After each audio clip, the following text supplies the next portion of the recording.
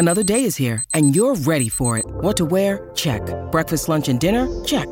Planning for what's next and how to save for it? That's where Bank of America can help. For your financial to-dos, Bank of America has experts ready to help get you closer to your goals. Get started at one of our local financial centers or 24/7 in our mobile banking app. Find a location near you at bankofamerica.com/talktous. What would you like the power to do? Mobile banking requires downloading the app and is only available for select devices. Message and data rates may apply. Bank of America N.A., member FDIC. I had to go about it, write it out and find it myself. And there's some stories I can tell you.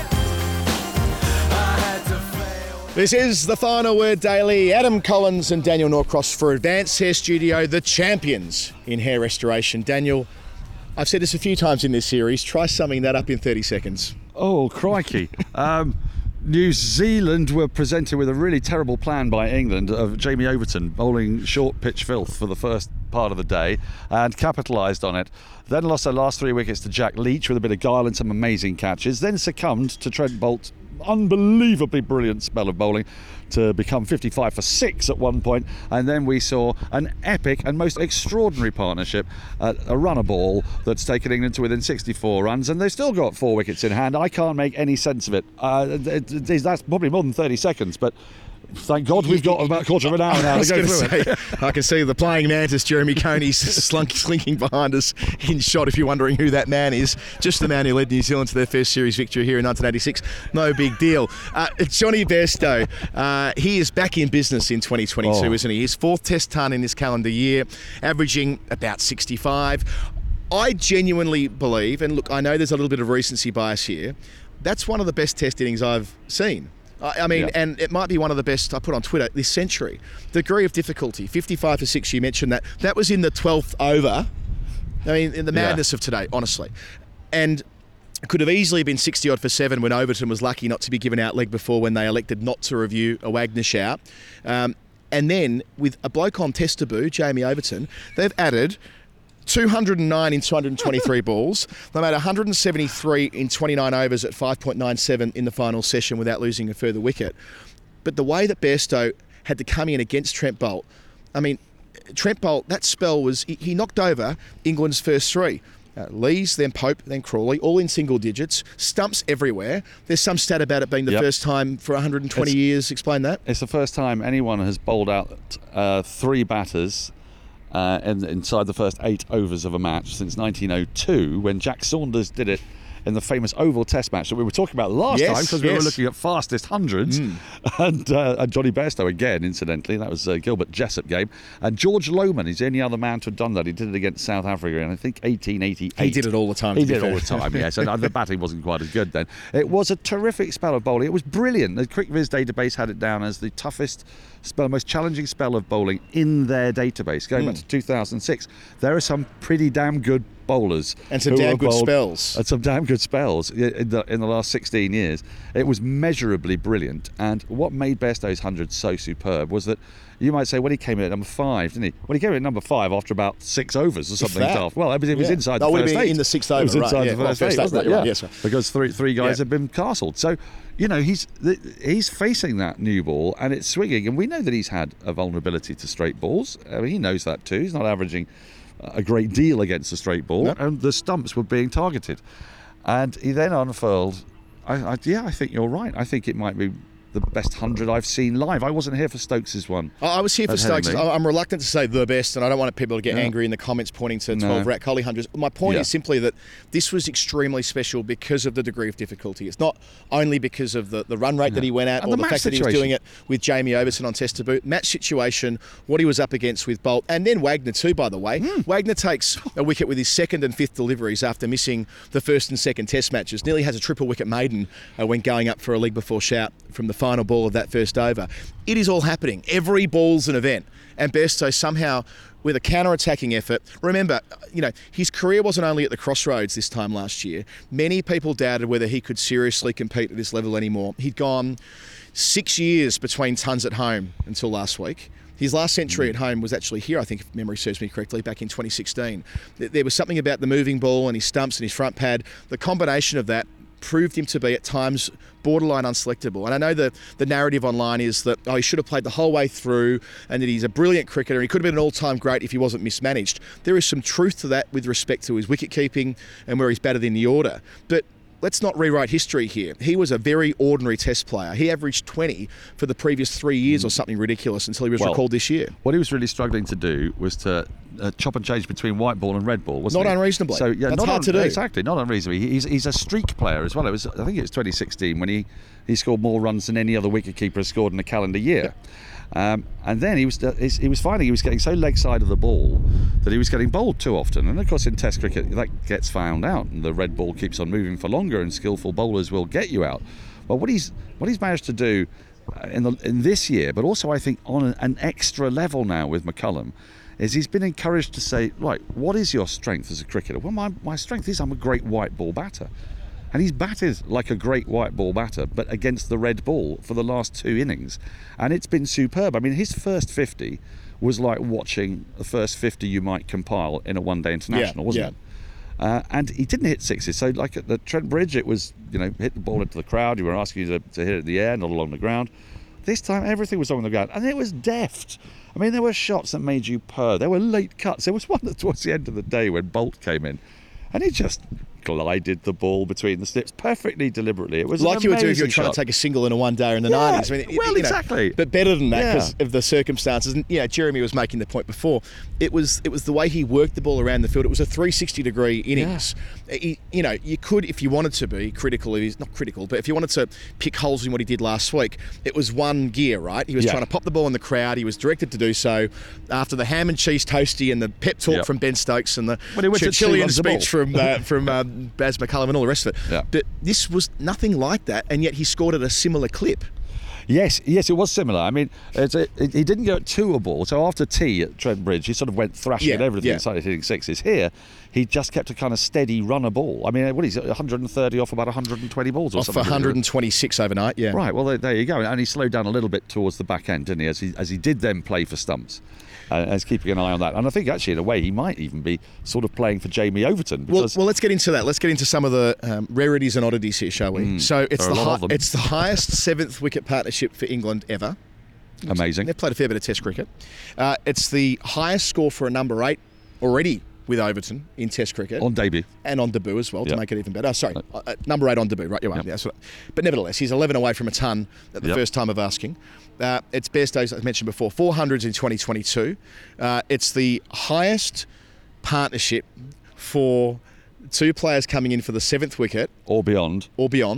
When the score was under 100. Under 100 when they arrived. That's one of yours. And you know what that is? That's a measure of comebackery. Bounce backability. Stick-to-itiveness. Exactly, because they were 55 for 6. And so if you then add 200 and whatever it currently is. Well, they put on 209 in 223 rocks. 209. If you add 209 after you were 55 for 6, imagine what that does to your opponents. I mean, they must be shell-shocked and utterly baffled. Well, look at Trent Bolt's figures. I mean, he's had 73 runs taken from 16 overs. But he's also bowled the most dangerous spell in the history of CricViz's database. And then Neil Wagner's got a one-day international analysis here. 2 for 53 from 9 after a double wicket maiden to start. Bracewell wasn't able to contain.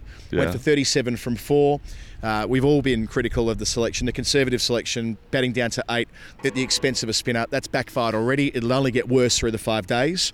And then Tim Southey, who we neglected to mention, nicked off Joe Root. Bowled a beauty to get rid of Joe Root. He's taken 1 for 78 from 17. So they have taken a pasting, and it'll take some bouncing back from them now, which we have seen they can do, to be fair. Throughout this series they've done that. I mean, that's why this series has been absolutely nuts. Yeah. Because it began with New Zealand 39 for 6 at lunch at Lords. And that's right, and they lost a wicket straight after 45 for 7 or something. By the end of the day, they were right back in it. And, because they'd bundled England out virtually. And they should have won that game. They set England a target that hadn't been achieved at Lords before. Then at Trent Bridge, they scored 553. There's no way you lose that game. So, look, New Zealand are perfectly capable of bouncing back. I want to ask a question, though, of you. We had a lot of talk about in ODIs, who's going to be the first side to score 500 in an ODI. England kept very close against the Netherlands, falling 2 runs short. And I put to you that I think England are going to score 500 in a day in a Test match before they score 500 in an ODI. Because the way they're batting, like if they get the 90 overs in, that's 5.5 and over.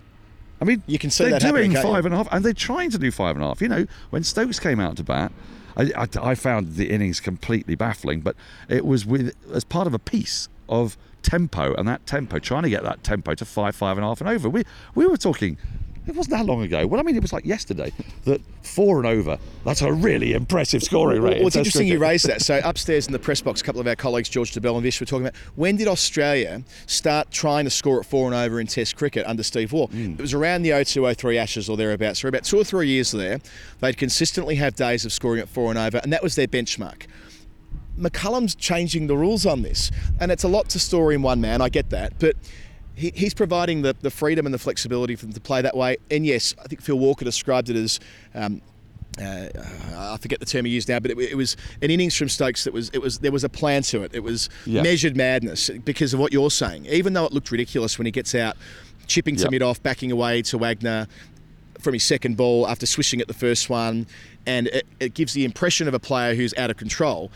In a way, he knew what he was doing. He was just trying to get them back at a place where they could go again. And had he remained in the middle with Bairstow, he'd probably not out 150 or something himself. Well, it's about wanting to be on the front foot all the time with the bat, isn't it? I think, that's what I'm trying to say. They want to be exactly that. When they want to be batting, transferring pressure back at all times. Exactly, with the bat. But with the ball, there was something a little weird because the day started. I mean, this feels like a decade ago.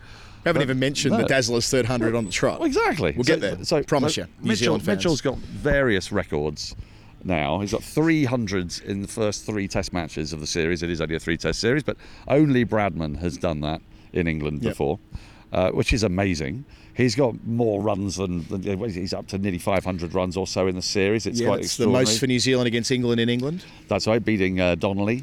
Beating Martin Donnelly from 1949. That was going to be in the Hall of Fame, but we'll skip over that. Yep. Sorry, we had Bert Sutcliffe in there. The illustrious names throughout. It was amazing stuff. But England began the day in what felt like quite good bowling conditions, quite muggy.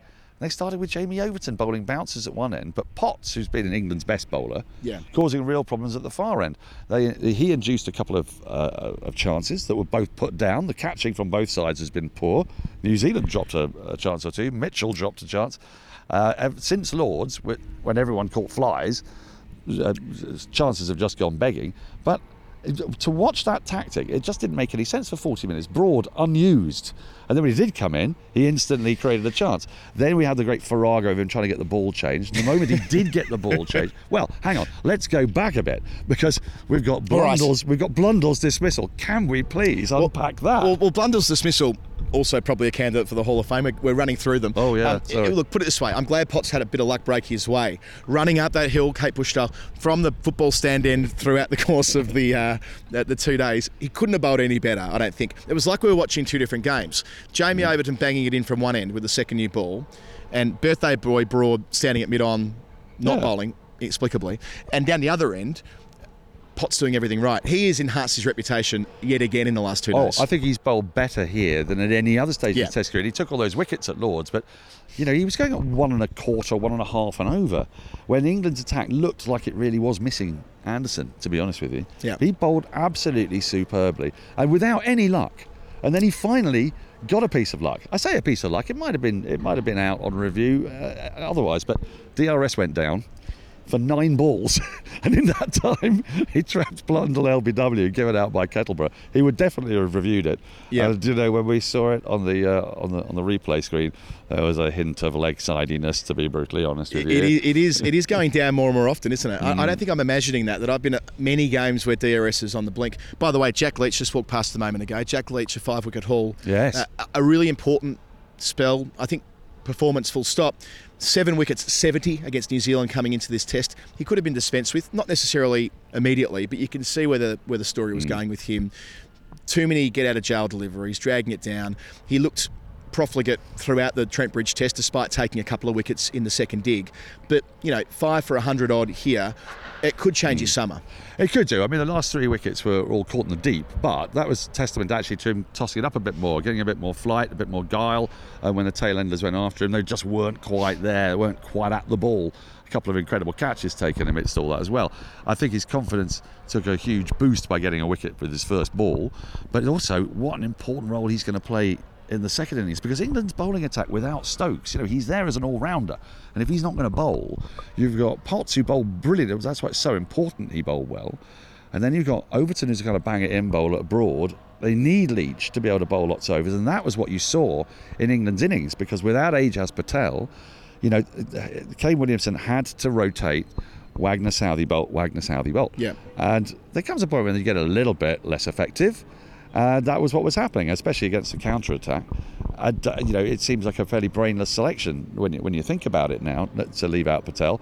But there's been so much weird cricket in this game that I just think it's enhanced it. The more mad the selections, the better. Can we just bounce back to the end of the day briefly for a moment? We haven't really touched on Jamie Overton's innings. No, what on Test debut, he's on 89. I mentioned before, 114 men have made 100 at the first time of asking. The last player for England was Ben Foakes, who also walked past a moment ago. Obviously picked as a frontline seamer, but showing that, these weren't tail ender runs. He looks like the kind of guy who could mature into a proper Test number 8 and give them a serious option. He's averaged 37 in first-class cricket in his last 3 years. Yeah. So he's not a bowler who can bat a bit. He's a bowler with a high ceiling, and you could see that. We saw some split screens on the TV today when we saw how, for example, Crawley and Pope were playing the moving ball. Yep. And how Overton did. Now, in fairness, the ball was a little bit older. It wasn't swinging quite as much, but he was at the crease pretty damn early, because it was 55 for 6 the and 12th about over. It was the 12th over. So, that's a new ball he's facing, basically. Against bowling the spell of his life. Yeah. And he got through it. And he got through it by playing late, and by playing with his bat and pad close together, and by playing with a straight bat. Basically, by playing a little bit like Daryl Mitchell. But he's kind of bigger, he's more powerful, and he played some beautiful shots to start with, and then as his innings progressed and matured, he chanced his arm every now and then, and he connected. There were 2 shots that actually sent a shiver down my spine. There were 2 pull shots from there that honestly... Don't take another one on your Hall of Fames here. So you're about to do it, aren't you? Okay, I won't. Continue. Well, people say that's gone off like a firecracker, and well, it really did. I was sat on the balcony up there having a cheeky fag, watching down the scene, and sort of half distractedly, and then there was this incredible noise of ball hitting bat, and I thought, that must be Bairstow, but why is everyone clapping? It was a shot to bring up his 50. Yes. And it was amazing. It was it flew into that part of the Western Terrace. It was an amazing shot, and it was a proper shot. In that spirit, let's take a beat and prepare for the Final Word Hall of Fame. This is the Final Word Hall of Fame, where we find the most final word moment of the day, and it's all brought to you by the Advanced Hair Studio. They're the champions in hair restoration. More than 1 million people have used their service across the last 30 years. 100% guaranteed that we can bring some confidence back. You're lacking in confidence. I am lacking in I'm always confidence. saying that. I'm a shrinking People violet. are always saying, with a bit more, if you had a few more locks, well, I could really I could have been fulfill Mark your Nicholas. potential. I could have been Mark Nicholas. I could have been Ramiz Raja. I could have been Jeremy Coney. I could have run my What do you fingers think, through Jeremy? my lustrous hair. I'm trying to bring you in and we are going to recruit you to the Advanced Hair Studio Please, program. look. There is a 15% discount. All you need to do is go to advancedhairstudio.com/final word. From there, you pump in your name and you get your referral, and it all happens. One of their experts will be in touch for a 15% discount, which is a decent whack of money off what you're getting. And you can, have hair like me, the best hair in the M25, as opposed to Daniel, who doesn't have the best hair in the this M25. rather shabby, wispy nonsense, which, has always kept me off the TV screens. Right, today I'm going to point to, speaking of huge sixes into the Western Terrace, when Jamie Overton, I think it was 3 times in 1 over from Wagner, kept opening up the leg side and trying to plonk him over there. And the third one, the sound it made, it went 20 rows back, the joy in the terrace when he made contact. And it was a slap down the ground a couple of overs later from him as well. I mean, we're usually looking for quirky things, but as far as a guy on debut playing like that with that freedom, we've already gone on about him a little bit, but I just love that one shot. On test, to think, you know what, I'm just going to go over here, go leg side and twat him into. You're not meant to do that. But Jamie Overton is making quite the impression. So that's my starting point. I think that's a fair one. I'm going to add one other. I want to throw in a Johnny Bairstow catch. Oh yeah, the Stokes and Bairstow catches. The Bairstow catch for me was just fantastic. Because it went up in the air, and poor old Johnny, because it was in the air for so long, just about over there, long off, and it swirled, and he almost went around 360 degrees trying to find its exact path, and didn't get it quite right. but made amends by diving full length and taking absolute blinder. And and it was great fun. Because was that the one that gave Leach his 5th, or was that maybe his 4th? Yeah, it was his 5th, wasn't it? Yeah, I think the 4th was the one that Stokes took just before lunch to get rid of Mitchell on 109. I could say, by the way, passing Donnelly, Martin Donnelly has been a final word favourite on story time over the journey, so he's in the Hall of Fame as well for that. And the fact that Daryl Mitchell could also do with some advanced hair treatment, it all puts a nice bow on it, doesn't it? It really does. He would be perfect man for the job. AdvanceHairStudio.com/final word. You know what? Yeah. That's it for us. We've got a curry to get to. Adam Collins, Daniel Norcross. This has been The Final Word. If you enjoy what we do, patreon.com/The Final Word. And we'll do it all again tomorrow. A test match which is fascinating, brilliant, bonkers. Couldn't ask for anything more. Good night. Good night. I had to go about it.